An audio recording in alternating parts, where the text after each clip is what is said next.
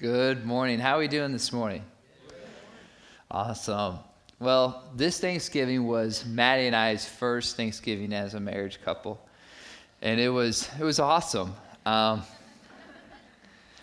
worry, her parents came up from Texas and her grandparents, so they drove all the way up here to enjoy this thing. And I didn't really know anything really about Thanksgiving. I know how to eat, and apparently there's something in the turkey that you got to take out before you cook it. Am I right? There's something about that. So I praise God that they were here and they rescued us. But I also want to report this, that we had 35 workers on Black Friday helping out with the soup kitchen. That was students and adults. That's awesome. There's a lot of things that our students are doing an awesome thing. But one of the things that I truly love is our students going out and serving and being actually the feet and hands of Jesus Christ. And our students stepped up to that challenge Black Friday. And if you missed it, then that's your fault, and I'm praying for you. But now, with Thanksgiving gone, Black Friday is kind of settling in. There's something around the corner. Christmas, right? Yeah, that's just around there. Yay. But I actually love Christmas, and it's not because I get stuff. I truly enjoy Christmas because of songs. I love Christmas songs, and it's hilarious because I'll start listening to Christmas music in July, and Maddie hates it. You know, she's like, it's not even Thanksgiving. It's not even your birthday. You know, sing a birthday song. Just don't sing Christmas songs. And, you know, I do the Bing Crosby, Snow, and she's like, no, Yeah, we go on road trips, and she's like, don't you dare play Christmas music. And I just love it. And there's actually a video when I was little, and I'm in my onesie. I don't know if you guys remember that. It's like a overall that you can have with boots. It was Ghostbusters, if you were wondering. And in this video, I just woke up, and the night before was my brother's concert, Christmas concert. And my mom's videotaping my brothers and I, and like, how was the concert? Oh, that's great, Bryce, you awake? And then there's me, and I'm in my onesie, and I'm just ready for the camera. And I jump up, and I'm like, start singing, 'tis the season to be jolly. La, la, la, la. Well, apparently that's the only line I knew. And she's like, oh, that's awesome, Cody, great. And I'm just smiling, not hanging out, and this is all, yay. And then she's like, do you know anything else? And I'm just big smile. 'Tis the season to, no, there's more to that song. And so she's like, okay, fine, I'm going to go to my other brothers. But in the background, you hear mom, mom, mom, mommy, mama, mother, mother, mom, mom, mom, look at me, mom, look at me. And she's like, okay, all right, Cody, what do you have to say? And there I go again with my one-liner and start singing, 'tis the season to be jolly. And she got old of that. And apparently it's still a joke in the family. She brings that out, you know, one of those videos that your parents bring out whenever you bring somebody around. And I'm not embarrassed by it by any means, nor seeking counseling. So I love Christmas, and that video shows my passion for Christmas songs. And in that video, I'm just like, look at me. Look how awesome I can sing this one phrase. Look at me. Look, I have a voice of an angel. So I thought. But if you haven't been with us throughout this process of worship, Todd spoke in the first week, talk about worthship. And he defined that as describing worth or high value to something. And then the week after that, Cynthia spoke, and she kind of told a little bit of her story. And one of the lines, I want to quote this because it was so great. Cynthia said, total surrender to God in every area of our lives, basically saying, here I am. It's absolutely necessary for us to truly live a 24/7 lifestyle of worship. And then last week, Pastor Todd spoke about gratitude. A lifestyle of worship, the 24 style, a lifestyle of worship is expressing gratitude towards God, which involves expressing thanks to God for who he is and what he has done. And they have made a joke that today that I'm supposed to say that they're sinners and they need to repent, and that that they're wrong. No, and I'm not here to say that, but if you guys are counting the lights or looking at who's picking their nose, I want you to focus right here for one phrase. And this key phrase, if you leave here with nothing, leave here with this. When we focus our worship on giving God glory, it is our ultimate surrender of our heart to who he is and what he has done for us. I want to define giving God glory. And it comes from Max Anders. He defines it as to give glory means to give social weight to define as an important public figure. It means to call public attention to and to proclaim the significance of someone. When we receive the blessings of God, when we are the recipients of all that he wants to give us, we give social weight to God. We call public attention to him, and we proclaim the significance of who he is and what he does. If I can define what the glory God wants, is to be praised for his praiseworthiness, to be exalted for his greatness and goodness. He wants to be appreciated for what he is. And now that sounds great on paper, doesn't it? We're like, yeah, it's great, yeah, whatever. But if we really dig down deep, it's hard to exalt God for his greatness because we want our lifestyle to be exalted in our greatness, right? We think worship really has everything to do with us and God be the receiver. The problem with that is that God doesn't need our worship. We sing a song, God Creator. If he created us, then he defines what he needs and what he doesn't. And worship, he didn't create us for him to be, and high and boasted. No, he created because he loved us, not because he was lonely. He had the Father, the Son, and the Holy Spirit with him, ladies and gentlemen. He doesn't need our worship. Which, kind of like, kind of Debbie Downer. But here's the best thing about that. Because he doesn't need our worship, when we approach sin, we should not approach sin as we let God down, because we were never holding God up. God holds us up. He doesn't need our worship. He loves it, but he doesn't need it because he is holding us up, not us holding him up. And I want to explain that just a little bit. And I want to go to Genesis 2:15. So if you have your Bibles, let's go Genesis 2:15. And it said, "Then the Lord God took the man and put him into the garden of Eden to cultivate it and to keep it." Verse 16, the Lord commanded the man, saying, "From any tree of the garden you may eat freely. But from the tree of the knowledge of good and evil you shall not eat. For in the day that you eat from it, you will surely die." God put man in the garden to cultivate it. He gave man a purpose. He gave man work. So work is not bad. It was created to be good. It was awesome. Men can do anything. The man could do anything. He could ride on a dinosaur. Fellas, he didn't care what temperature it was outside because he was walking around naked. He didn't care. He's like, "Yep, what up?" Didn't care what he looked like. He had nothing to compare it to.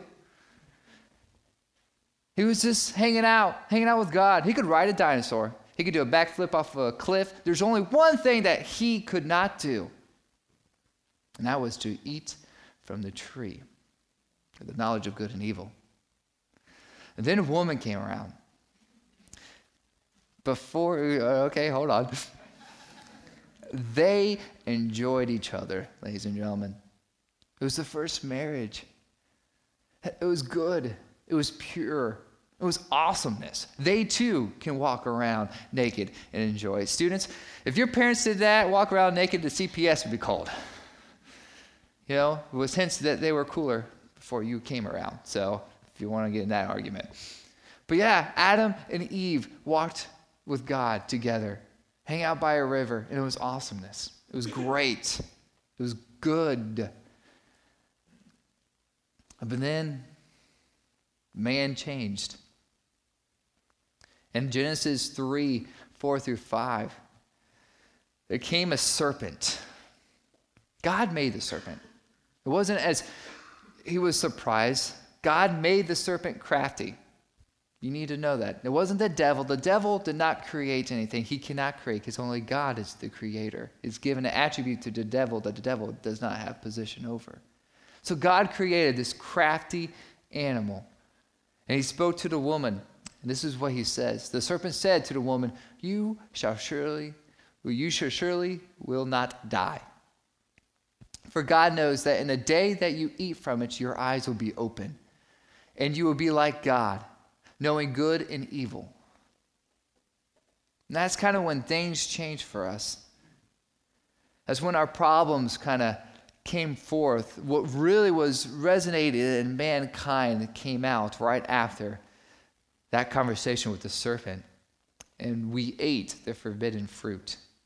And at that time, what that signifies, it wasn't that God said, do this, and we went against him, that was the sin. No, what happened was man desired God's job.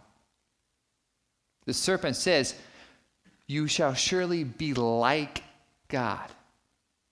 Now, before we give them some crap about this, sounds familiar, doesn't it? Us wanting somebody's position. Adam and Eve had good intentions. Let's think about this just a little segue here. If they could be like God, they thought, I can please God 24/7 because I would know good and I would always do good if I knew what really good was. So we can't say that they were idiots. No. When we think about it, when they were approached like, oh, I can surely be like God. God will like me more if I knew what good was. Kind of different spin. They had good intentions. Just as we have good intentions sometimes, right? But yeah, sounds familiar. Us wanting a higher pay grade, right? Us wanting somebody else's position. Us wanting the glory and respect and adoration that we deserve. Because life is really just about us, right? It's all about me. Me. When I was little, me, mommy, mom, me. Look at me, look. And here's the problem that we saw in the garden that is still existing today. The problem is we all desire God's job. We all do. And I know this because of me. And I know this because of us. I mean, seriously, have you ever drove down the street and somebody cut you off and you didn't want to blow them up with your mind? I'm the only one. I'm the only one who gets mad that somebody cuts them off. Okay, all right. Not use that in second service. Okay. Have you ever wanted to change somebody? There we go. Have you ever wanted to control your boss? I can say that because my boss is gone. Have you ever wanted a vacation to go exactly as planned? If you say yes to any of those things, then you have desired God's job. So how do we get out of this funk of us, and how do we shift it and worship to him and give him glory, rather us try to consume it? And I think that is in point 1, we need to intentionally seek out his presence rather than his position. And I get that from Isaiah chapter 6, 1 through 5. So if you want to turn there with me, that'd be awesome. And it says, in the year of King Uzziah's death, I saw the Lord sitting on a throne, lofty and exalted, with a train of his robe filling the temple. Seraphim stood above him, each having 6 wings. With 2 he covered his face, and with 2 he covered his feet, and with 2 he flew. And one called out to another, said, Holy, holy, holy is the Lord of hosts. The whole earth is full of his glory. And the foundations of the thresholds trembled at the voice of him who called out, while the temple was filling with smoke. Then I said, Woe is me, for I am ruined, because I am a man of unclean lips. I live among a people of unclean lips, for my eyes have seen the King, the Lord of hosts. And pray over it. Heavenly Father, God, reading your word, I hope and pray that right now, God, that we are seeking out your presence, rather our position and our glory. Lord, as I read Isaiah and he saw you, Father, I hope and pray that you will be revealed through this message. In Jesus' name we pray. Amen. I'm going to describe these seraphims, which means actually fiery angel. Let's imagine these angels for just a sec here. These angels, their essence is fire. The Hebrew word seraphim is fiery angels. They're on fire. 6 wings on fire. I don't know about you, but that's kind of crazy. I guess I'm the only one. Fiery angels. And it's not because their attitude was spiteful. It's the fact that if you think hot burned you fire, yes, that was what this angel was. The 6 wings of it. Fire. Fiery angels. And the most important about these angels was not exactly what they looked like. It was what they did with their feet and their wings and what they said. With 2 sets of wings, they covered their faces, and with 2, they covered their feet, and with 2, they flew. You know why they had to cover their face? Because if they looked at God's grace, it would melt their eyes. The fiery angel could not look at God, because if he did, he shall surely die and be melted. What? A fiery angel can't look at God's glory because he would be melted. My question to you is God's grace melting something away from you? Is God's grace melting your pride, your glory? And you know if it is, because then God's glory be the very center of every fabric of how you live. You'll be wanting to reflect Christ rather than you trying to reflect yourself. And what I love about this is that when they say holy, holy, holy, that it's not about alliteration or repetition there. When you see that in the Hebrew terms, it's giving value to something. When they say holy, holy, it's because God's glory is the only glory that will fill the whole earth. How many of you are trying to fill your glory with your earth? Your job. Is your job your glory? Is your CEO position your glory? Is your yacht the CEO of your life? Is the kids? Is it your car? What are you trying to show? What provides your self-salvation? To me, there's got to be something better than what I can do. There's got to be something better than what I can express or what I can work up to. These angels are not known for their looks. Again, they're known for their simple yet profound declarations and singing about how great God is. What are you known for? Are you known for your looks? Are you more willing to work on what the outside is rather than what the inside needs? Because I know I do that. But ultimately, we need to give God the glory he deserves. One other thing I love about these angels is when they spoke and the thresholds of God's temple shook. Where he is currently sitting at right now, these angels speak and the doors of God's temple shake. See, I know I yell. I have the ability to yell. The kids call it military voice because I was in the military. And I could say something. I can say stop, and the middle school students are silent. I know it's probably impossible that you're thinking of, but it does work. But I've never yelled in battle or anywhere, and any doors shake. But when the angels speak, the foundations of God's temple shake. But yet, they still have to cover their eyes because God's glory is too powerful for them. These angels with 6 wings have to bow down because of God's presence. They were seeking presence rather than position.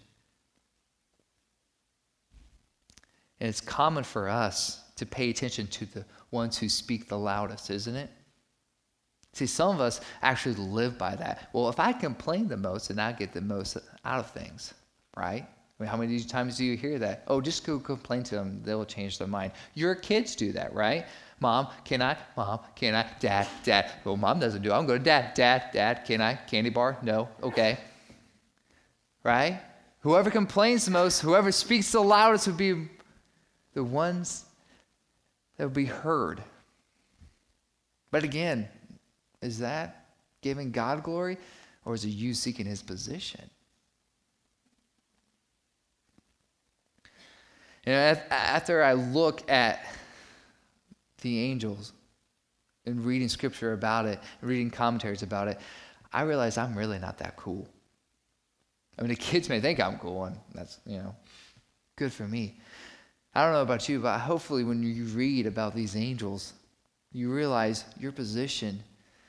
If the angel who speaks and the foundations of heaven shake, if the angel with 6 wings that is consumed by fire, if what they enjoy the most is singing, "Holy, holy is the Lord of hosts," and giving God glory, what does that say about us and what we should do? I love how Isaiah approached this. He approached it in verse 5 saying, "Woe is me, for I am ruined. I am a man of unclean lips, and I live among people of unclean lips. For my eyes have seen the King and Lord of hosts." One of the commentaries that I've read says, in the presence of God's holiness, Isaiah was not struck by his humanity or his morality, but by his own impurity, the uncleanness of the nation of Judah, in the sight of the King, the Lord Almighty. Isaiah could not join the angels in praising God until his lips was purified. So step 2, point 2, confess sin upwardly. And let's be real with one another. If we could all examine each other's thoughts, our hearts, our actions, we would realize that we really aren't that good, are we? Like I said, if a person cuts me off, I'm more like, I'm going to blow you up with my mind, rather than like, oh, okay, have a great day. Say hi to the kids. No, if we really examine our hearts, we realize we're really not that good. And Isaiah says it. He was honest with God. He says, "Woe is me." And when you see that in Hebrew, it's "forgive me, for I am ruined." That phrase right there, ruin, in Hebrew is utterly broken. Not have a few parts over here, be right there. Utterly destroyed. I am utterly destroyed when it compares to your glory. God, forgive me to be in this presence. How do you approach the throne of God? I would say that most of us think we're entitled to approach the throne of God. Isaiah says, no, woe is me, because I should not be here. There's no, I shouldn't. I am unclean.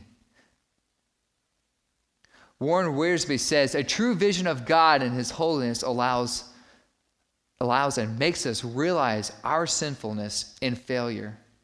Job saw God and repented, Job 42, verse 6. Peter cried out, "I am a sinful man," when he saw Christ's power in Luke 5:8.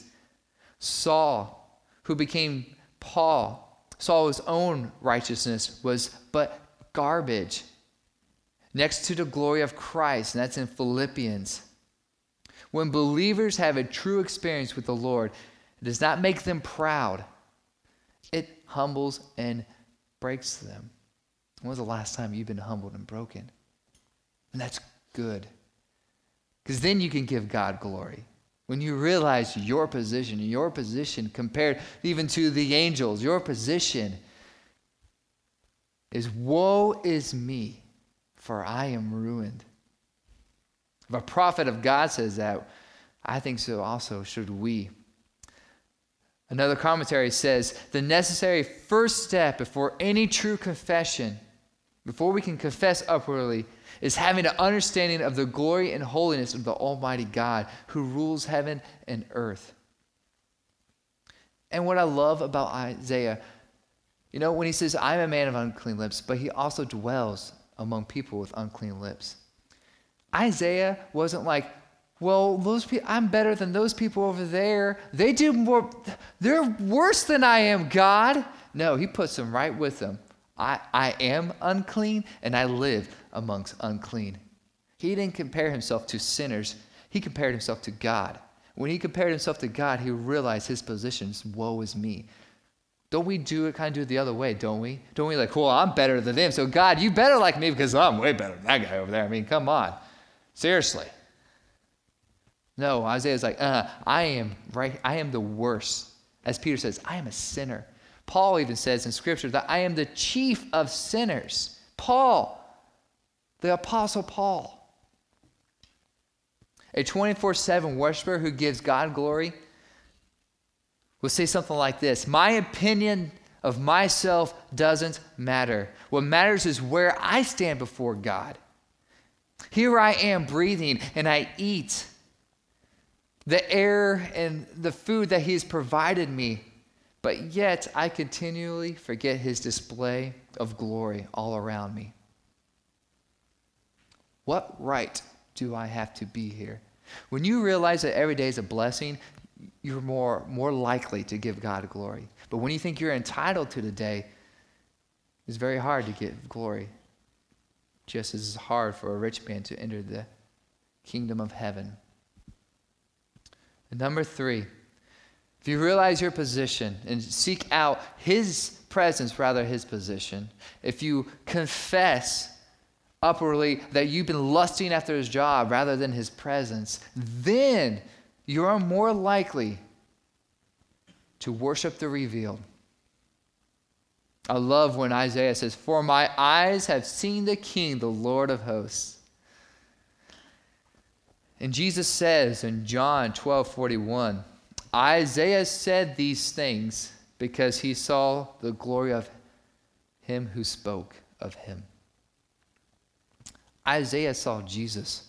Who is the Lord that he saw on the throne? It was Jesus Christ. And we see that in John. Who did he repent to? Who did he confess to? It was Jesus. What was the presence he was looking for? He was seeking out Jesus. Isaiah sought out the presence and confessed his brokenness because he saw Jesus. If you really want to focus, if we all want to focus our worship on giving God glory, it's the ultimate surrender of our heart to who He is and what He has done through His Son, Jesus Christ. If you want to get down to the basics of how you can give God glory, God's glory dwelt among us, and it was through Jesus. And you see that in John when he says that the Word dwelt among us, and it showed His glory, Jesus. How do we give God glory? You focus your life on Jesus. If you want, and it's great about this, is that when Isaiah said that he saw this, we too can have that moment. We can have that interaction with God because of Jesus. Through Jesus, we can experience God's glory. Most of us, some of us have already experienced that. So the takeaway, I got some questions for you. Number 1, do you have a personal relationship with Jesus Christ?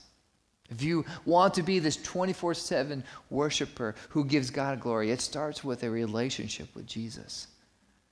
You got to know Jesus. Jesus says the only way to get to the Father in heaven is through me. My question is, do you know Jesus? Can you ultimately say that, yes, I've seen God's glory through Jesus?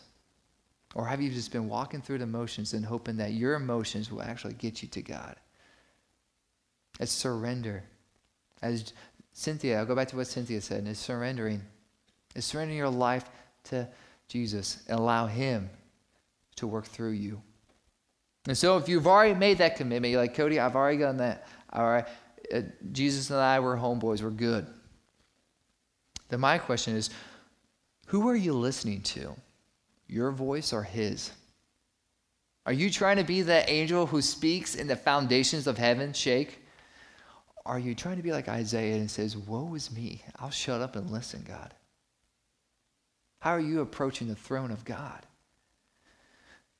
Another question, do you think you're entitled to approach the throne of God? Because sin, God cannot be near sin because he is holy. Holy means separated from. Is entitlement what drives you? Is entitlement what gets you up in the morning? Or is it the fact that God gave you breath in your lungs and that he's allowing your heart to breathe? I don't know about you, but that I can give thanks for every day that I wake up. I'm going to pray, and as the band comes back up, I wanted to invite you guys in a spirit of worship. There's a song that we're going to sing, and it was based from Isaiah 6. And what's great, I hope and pray that the Spirit moves within you this morning when you hear the band sing, Holy, Holy. Pray with me. Heavenly Father, I thank you so much for the individuals who show up to hear your word, to hear you speak through Isaiah, to hear what you have to say, God. And I pray, God, that if someone here doesn't know you, I pray that, Lord, may they approach me, one of the elders, whoever is beside them, and ask them, how do you have a relationship with Jesus? I want that. I want to give God glory. And God, for those who have a relationship and who's been struggling and been trying to work on this on their own, Father, I pray that you prepare their heart to surrender, utterly surrender their lives to you. In Jesus' name we pray. Amen.